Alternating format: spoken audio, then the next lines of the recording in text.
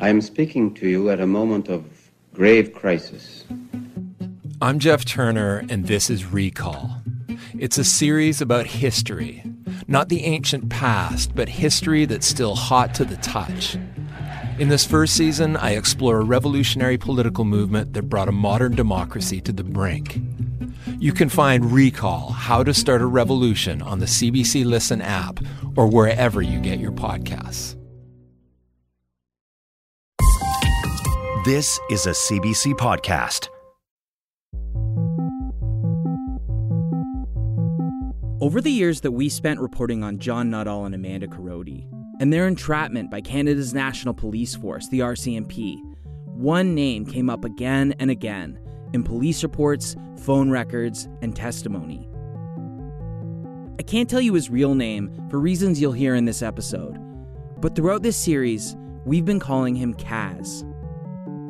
John and Amanda have a lot to say about Kaz, but their most alarming allegation is that they believe he was working for CSIS, the Canadian Security Intelligence Service, Canada's spy agency. And in the months leading up to the RCMP's big undercover operation, Project Souvenir, they say Kaz wasn't just spying on them, but actually inciting them to commit violence. He showed us videos of Palestinians with their legs blown off. He was talking about how he wanted to put bombs in shopping malls and blow people up and stuff. And he's always trying to push this violent shit on me. He was put in our lives by CSIS. Yeah. We haven't been able to ignore these claims or the questions they raise. Like, who is this guy Kaz? Why has he been accused of spying? And did he and CSIS play any role in radicalizing John and Amanda?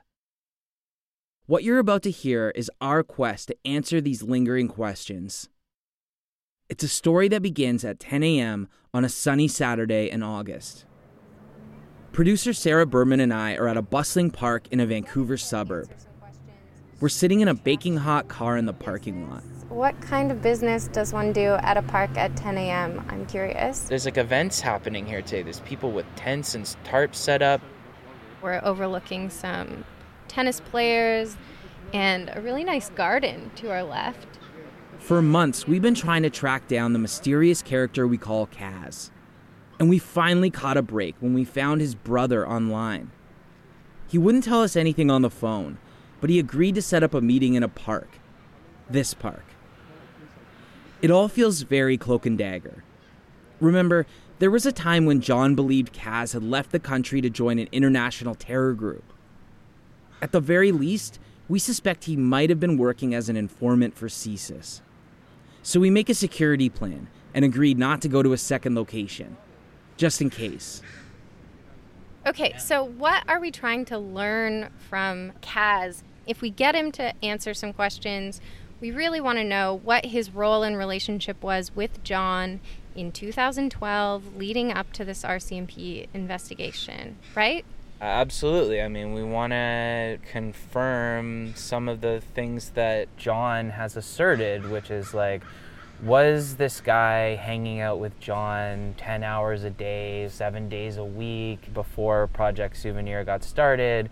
Were they watching jihadist videos? Was he showing him those videos? And I mean, the million-dollar question is, was he reporting back to CSIS? Was he an informant for CSIS, or is that just John's overactive and paranoid imagination? Yeah, because John and Amanda, they do believe that Kaz was put in their life by CSIS.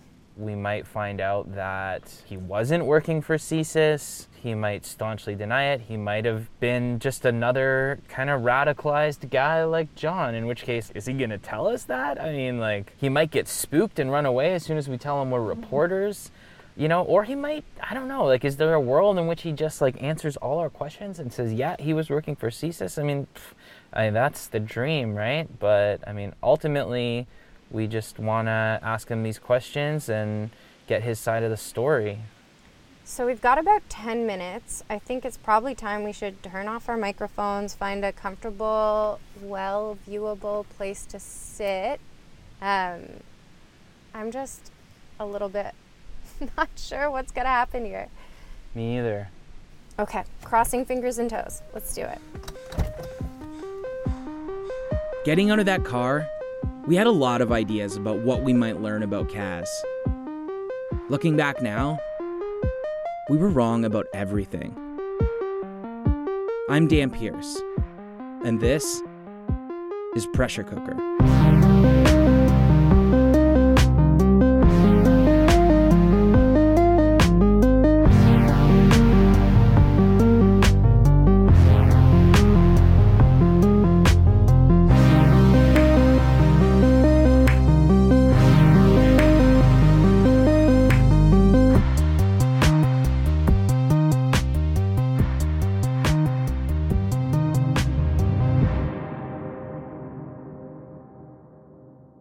Before we dive into our investigation of Kaz, there's some big news from John and Amanda we want to share with you.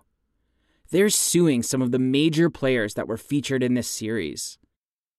Peter Eccles, Bill Colcat, Stephen Matheson, and all the undercovers are listed as defendants. So far, the RCMP and prosecutors haven't filed responses, and they've declined to talk to us. John and Amanda are seeking damages for the harm they claim the government intentionally inflicted. And their lawyer, Nathan Muirhead, told us that even though they're free now, they're still known to the public as terrorists. They were put in fear of their lives. They were manipulated by the RCMP.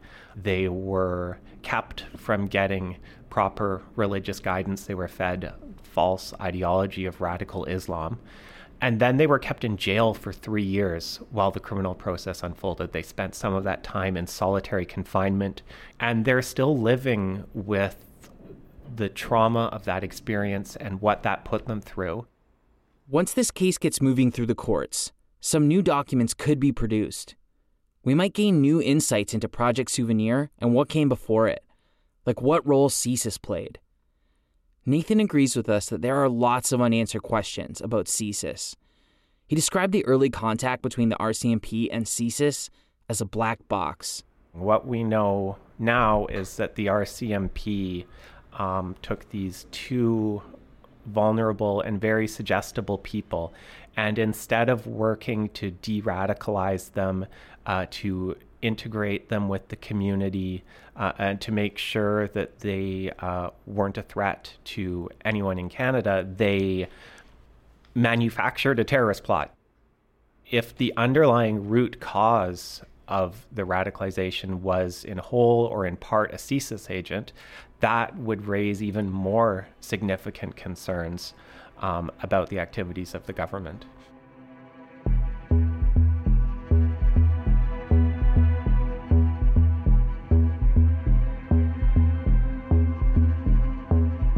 This question of what CSIS was doing in the months leading up to Project Souvenir, and whether they played any part in radicalizing or inciting John and Amanda, is something that has troubled us from our very first interview with the couple.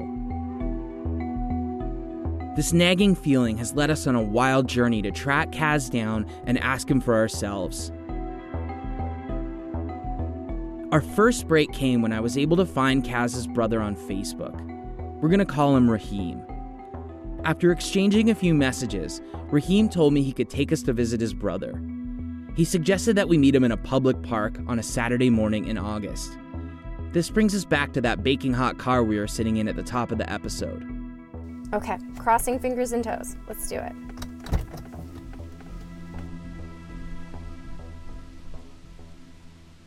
Sarah and I wait on a park bench surrounded by manicured gardens and big trees.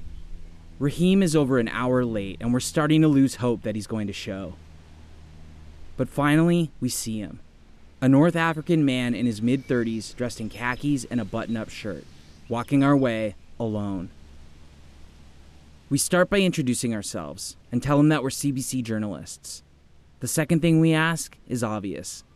Will Kaz be joining us today? Almost immediately, we see tears in Raheem's eyes. And what he tells us lands like a ton of bricks. It starts back in 2015, sometime after midnight in another Vancouver suburb, when Kaz got in an argument with some guys outside a nightclub in New Westminster and was violently attacked. So he got assaulted with 2-3 guys. They get like some argument between them, and outside the one of the guys so hit him on the back, and when he fell down, he hit the other side of the concrete. So he got hit in the back of the head. On the back, yeah. And then fell and then hit the other side of his head on the concrete. On the concrete, yes. They didn't call like the ambulance, or they didn't help him anywhere, just left him like that. Police found Kaz lying unconscious on the street. He was bleeding out. An ambulance finally brought him to the hospital, and he went through multiple brain surgeries. He was in a coma for a while, and when Kaz eventually came to, he was unable to move or speak. How did it feel to get the news that night? Oh, really, it was very shocked, man. Like when you find like, oh, this the young guy is like, just his life like going like that. It's very tough. And he's unable to speak right now? Right now, no, actually, he just kind of like just look at you. So Kaz is conscious, but remains nonverbal and totally immobilized. Just horrifying. He can recognize people he knows and sometimes cries when they enter the room. We ask Rahim to tell us more about what his brother was like before his assault. He's a very normal guy, very normal, yeah. He has the schools for English, upgrading his English, and normal activity. He has friends and playing soccer, and those kind of things, yeah. And can you tell us more about what kind of friends he kept? Some of them like from University of Victoria, and he has friends over here in Vancouver. There's so many friends, so I meet some of them, but not all of them. Despite this disturbing new information about Kaz, we eventually get to the thrust of what we want to talk about. And did the name ever come up, John Nuttall? Actually, no. I didn't hear about this name before. And this is my first time actually to hear this kind of name. Did he ever talk about working for CSIS, Canada's intelligence agency? No. He just like normal. And we used to live together, so. Rahim says he doesn't know anything about John, CSIS, extremism, or anything like that. Kaz was there to work hard, study English, and send something back to his family. The two brothers were tight. They lived together in an apartment and even shared a car. The food we eat together, clothes we go buy, like, a lot of stuff, like we are like twins. And yes, yeah, really. There are a few things from John's story that do line up, though, at least partially. John told us Kaz worked at a pancake house. Actually, according to Rahim, it was a waffle company. There were those scars that John said Kaz had got from fighting overseas. Rahim tells us his brother did have scars, but it wasn't from war or terrorism. It was from an operation he had done when he first arrived in Canada. And he was big surgery, actually, yeah. It was big surgery, yeah. John also told Abe that Kaz went to Sudan to get married and join an extremist group. The RCMP looked into that claim and found that Kaz never left the country at the time. Rahim confirms that Kaz never went back to Africa at the time of Project Souvenir, but they were making plans to go back and get married. Except Kaz never got to go. We was working hard to get to save some money to go back and get married together, but when he had that accident, so in the care facility, yeah, really. We circle back to the assault and ask Rahim what happened to Kaz's attackers. He tells us the whole thing was captured on security camera footage, but he says no one went to prison for the crime. The police told him if he wanted anything else, he'd have to go to civil court. Do you have plans to pursue civil court? Yeah, really. So, yeah, I do plan, but so I still need help, yeah, for that one, yeah, really. We're starting to feel like we've kept Rahim long enough. So we ask one last question. What do you want people to know about your brother? He came from far country to here, just to be a nice guy and help family back home. And so he was trying to work hard, yeah, actually. He was trying to work hard, and he's nice. If you meet him one time, you make him friend right away. He's a nice guy, yeah. He's like the people, smiling always, and good personality, yeah, really. I wish if he's awake or he can talk to you guys and you see him. He's a different person, yeah, I guess. He's a very nice person. So I hope he will get back to life and meet his old friends, and Yes, yeah, one day, yeah. With that, we say goodbye to Rahim and go our separate ways. Sarah and I head back to the car. Our heads are spinning. What just happened?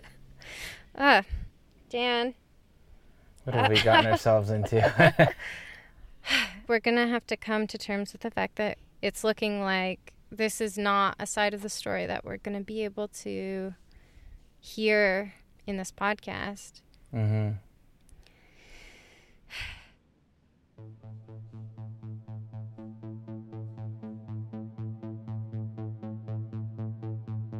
So the guy we call Kaz, the one John and Amanda say taught them how to pray, showed them jihadist videos, and pushed them towards violent extremism, who they also believe was working as an undercover informant for CSIS, that guy was violently attacked outside a New Westminster nightclub in 2015.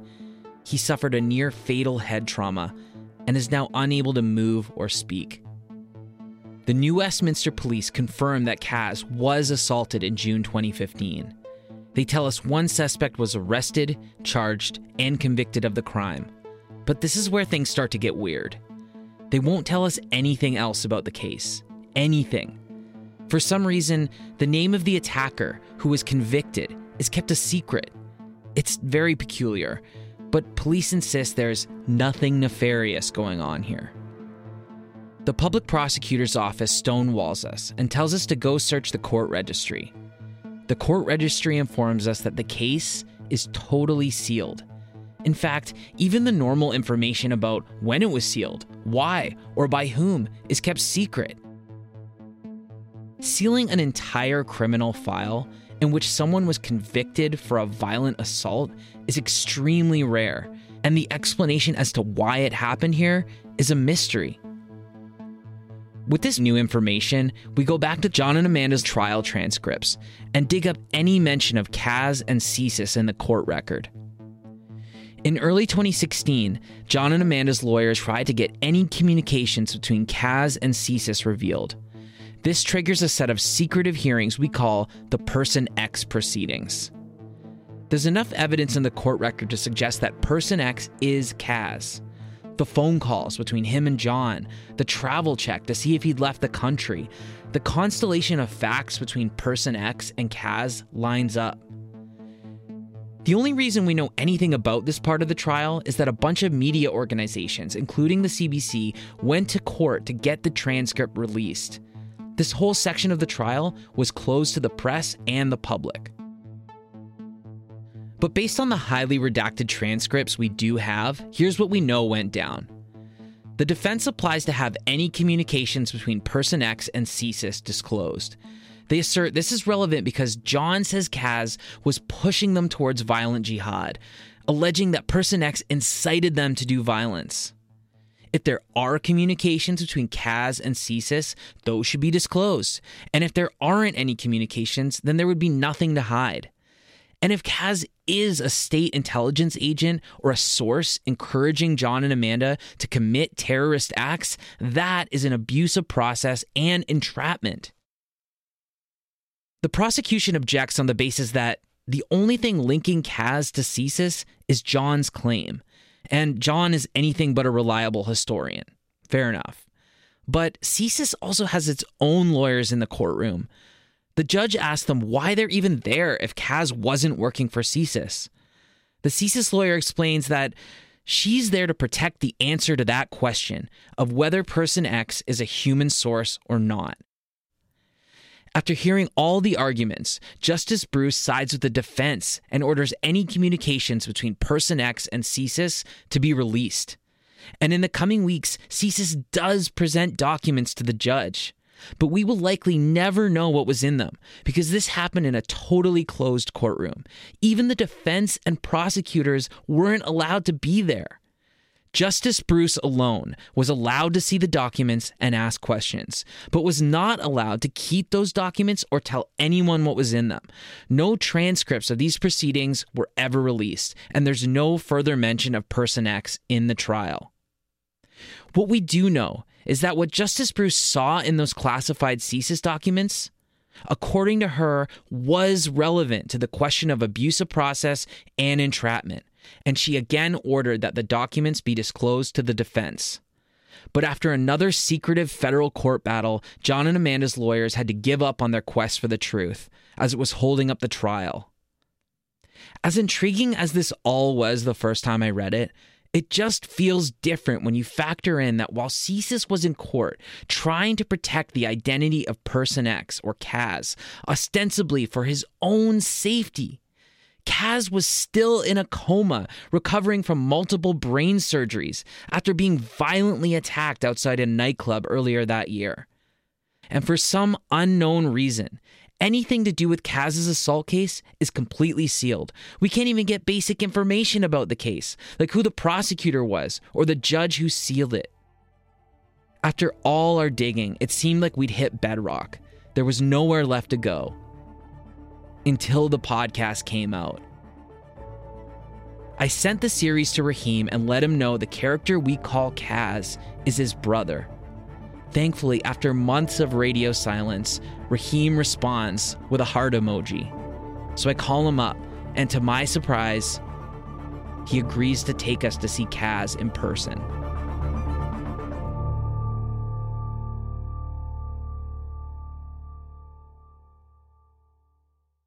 If you're looking for a smoking gun, I can absolutely guarantee you, you will not find it.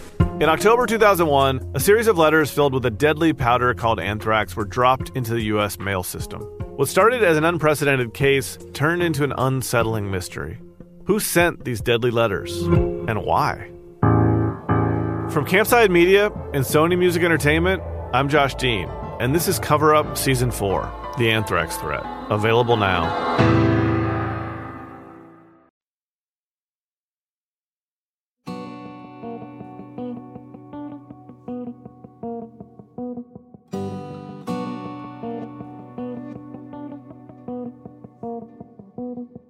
So today we are at an assisted living facility, and we are potentially going to be able to see and visit with Kaz.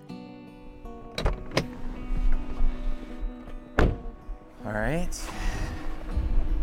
It's go time. It's cool and overcast when Sarah and I get to Kaz's building. We don't see Raheem, so we buzz the front desk to see if he's already inside. We explain who we're going to visit, and the receptionist tells us to wait outside. A few minutes later, the building manager comes out, and what follows is one of the most bizarre conversations I've ever had. Hello. Hello. We tell the manager we're here to visit Kaz, and that his brother is running a little late. Okay, so he's coming? He's on his way, yeah. Okay. So we're just waiting for him to get here. Okay. Well, there's nothing I can do to help you. So. No, I know. No, that's Yeah, we were just seeing if he was already here, possibly. He also asked us to ask if we need a COVID test before going in. You won't be going in. Oh. So. Even with his brother? Yeah, even with his brother. How come? Because I can't even acknowledge that anybody by that name is even here. But when his brother gets here, wouldn't he be able to bring us in with him? No, he won't be able to do that. How come? Because it's I can't even discuss any of it. So can I ask who you are? Yeah, we're reporters for the CBC. Okay, so we can't. I'm not here to confirm or deny anything regarding anybody in the building. Right, but we already know from his brother that he's here. And when his brother arrives, his brother can call me and ask me to come out and have a conversation Uh-huh. at that time. Sure. Okay. So That's totally fine. yeah. Yeah, So- but you're telling us right now that we're not going to be allowed in to see him. I don't know who you're looking for. Okay. Yeah, that's gotta be my stand. Okay. Okay. All right. That's fine. Yeah. There are Is people in the that general to No. everyone here? Absolutely not. No, there are people in the system who we cannot acknowledge where they live or where they reside Huh. for safety reasons. Okay. Oh, fair. Okay. No, Right. we understand there's security Yeah. concerns. Yeah. Yeah. So Okay. Right. So What are there those persons- reasons? Even I'm not privy to them. So Okay. Well, we'll wait and then we can have a conversation. Yeah. Sarah and I wait outside the building for Raheem to arrive. That's absolutely fucking mind-blowing. I mean, as soon as he said the words neither confirm nor deny, I kind of lost my mind a little bit. Can't help but make you feel that you're like scratching at the surface of something that is like very, very sensitive. Yeah. We're left to stew in our thoughts for over an hour. We start to wonder if Raheem is going to show. But then... No, there he is. How are you? Good to see you again. So grateful that you came out for us. Thank you. Yeah, thank you for meeting us. Sorry, being late. Raheem takes us inside, and the staff seem to know him well. The building manager's tone is very different now that Kaz's brother is here. He tests our temperature, asks us to sign in, and then brings us up an elevator. We're asked not to take any photos or identify Kaz's whereabouts, which we agree to. Yeah, no problem. As we walk the halls, we pass through several locked doors with pin pads. Some residents are watching television in the common areas. Eventually, the manager lets us into an austere suite. And then we see him. Kaz. Hello. You got some visitor today? Hey, how you doing? Good to see you. He's seated in a wheelchair watching Property Brothers on a flat-screen TV. A white blanket is draped over him. His legs are thin and his ankles are swollen. To our surprise, Kaz looks at us, barely moving his head, and gives us a wide smile. He's way more conscious and aware than either of us were expecting. Yeah, thank you so much. I'm Dan. And I'm Sarah. Hi. Raheem goes to the bathroom and wets a towel. He gently wipes his brother's mouth and shaved head. We're shocked by the massive cavity on the right side of Kaz's skull. It's healed over, but what remains is an indent the size and depth of a dinner bowl. Unable to speak directly to Kaz, we chat with his brother instead. So we are glad to be here. Yeah, I was happy. Raheem says a lot of the same things he told us in our first interview. The Kaz went to school, worked hard, played soccer, and had lots of friends. But a few new details do emerge. For one, Kaz wasn't jumped by some random guys. Raheem tells us that on the night of his brother's assault, Kaz had gone to the nightclub with 3 men. One of them he knew as a friend. The other 2 were strangers. It was one of these men who violently attacked him. So it was his friend who did this? Yeah, one of the guys was his friend, but the 2, they're not friends, yeah. I saw him once time only. Yeah. Yes. But they knew each other already. They know, yeah. That's a kind of like when you have more friends, so you never know who's a bad, who's a nice friend, yeah. So, yeah. This is all new to us. We had no idea Kaz was attacked by someone he called a friend. But things get even weirder when we try to ask Raheem for the names of the attackers. Did they identify all 3 of the men who were involved? They get the main one. The one who actually hit him? Yes. And you knew his name, his full name? Yes, yeah, I know the names, yeah. What are the names? Or do you remember? Yeah, but so we can't give the names, so, yeah. You can't give the name? Yeah. How come? Yeah, because this is like what because we don't need to get the information outside that much more for the people and those kind, yeah. I don't understand. I mean, we would like to look into the case. Raheem gets very cagey at this point about the names of his brother's attackers. He tells us if we want the names, we'll have to go through the police. But the New Westminster Police won't tell us anything. We ask him if Kaz was stressed out at the time or worried about anything. Raheem tells us no. He just seemed normal. Should we ask about the other thing? I mean, we've been investigating this John Nuttall case and we've learned a lot. At this moment, I'm watching Kaz's reaction.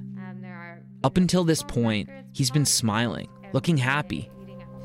But as soon as the name John Nuttall comes up, the whole vibe in the room shifts.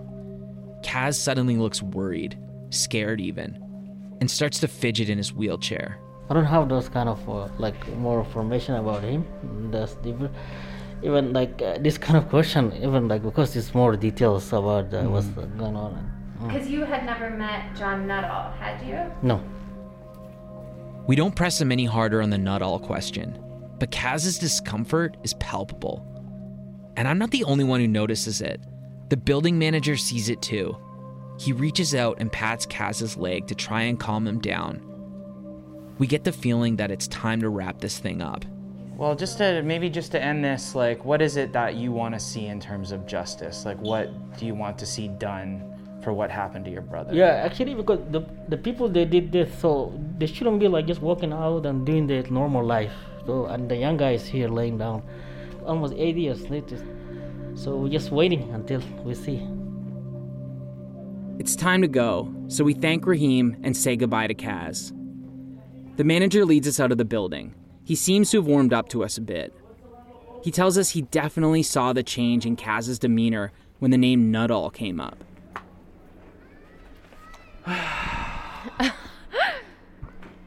can't believe it.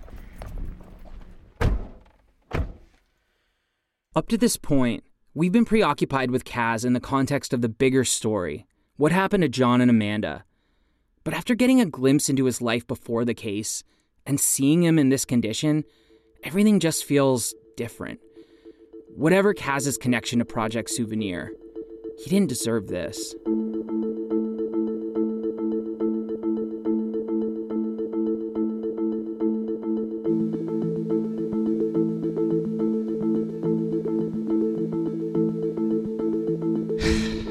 So, where does that leave us? We know Kaz is a real person. We saw him with our own eyes. Yeah. We know he was assaulted right around the time that John and Amanda were in court. And we know he was violently attacked and is now unable to move or speak. He's been, bedridden or stuck in his wheelchair since 2015. I just think we need to state very clearly that we do not have proof that this assault was motivated by anything to do with a spy agency. We've tried to follow every possible thread that could give us a definitive answer, and we don't have it. We don't have it either way. And I just think we have to take away that there are things we will never know about this case, Yeah, we're just going to have to sit with that very uncomfortable constellation of facts. So uncomfortable. Mm-hmm. We did reach out to a lawyer representing Canada's Attorney General to see if Kaz was one of the people specifically covered by the publication ban, right? Because the publication ban also covers any employees of CSIS. So the response we got back was not very surprising. Essentially, they neither confirm nor deny whether he worked for them and can't say whether he's covered by the ban or not.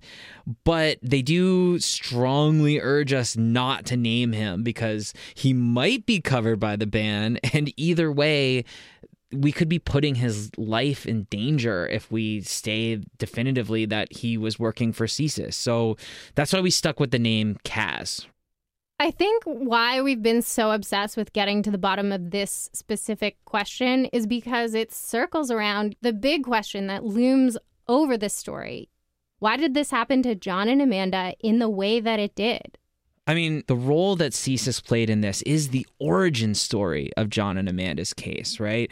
Because, we do know that the whole thing started with a letter from CSIS saying John had gone and tried to purchase potassium nitrate, which, by the way, was never, ever confirmed.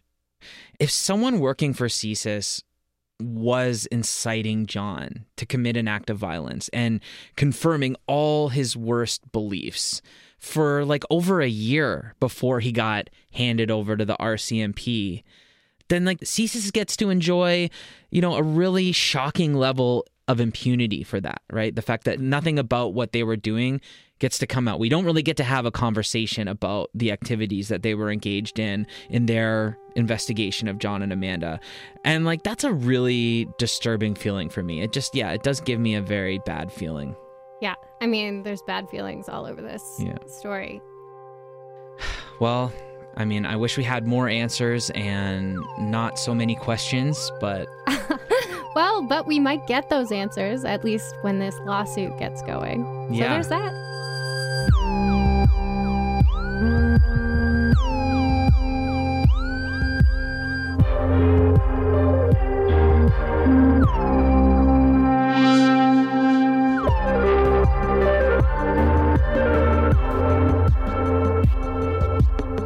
Pressure Cooker was written and produced by Sarah Berman, Rafferty Baker, and me, Dan Pierce. Mixing and sound design by Rafferty Baker. Jeff Turner is our senior producer. Our executive producer is Chris Oak, and Arif Noorani is director of CBC Podcasts. Our theme song is by Humans. Special thanks to Graham McDonald and Taranam Kamlani. Thanks for sticking with us to the end of this series. It's been a wild ride.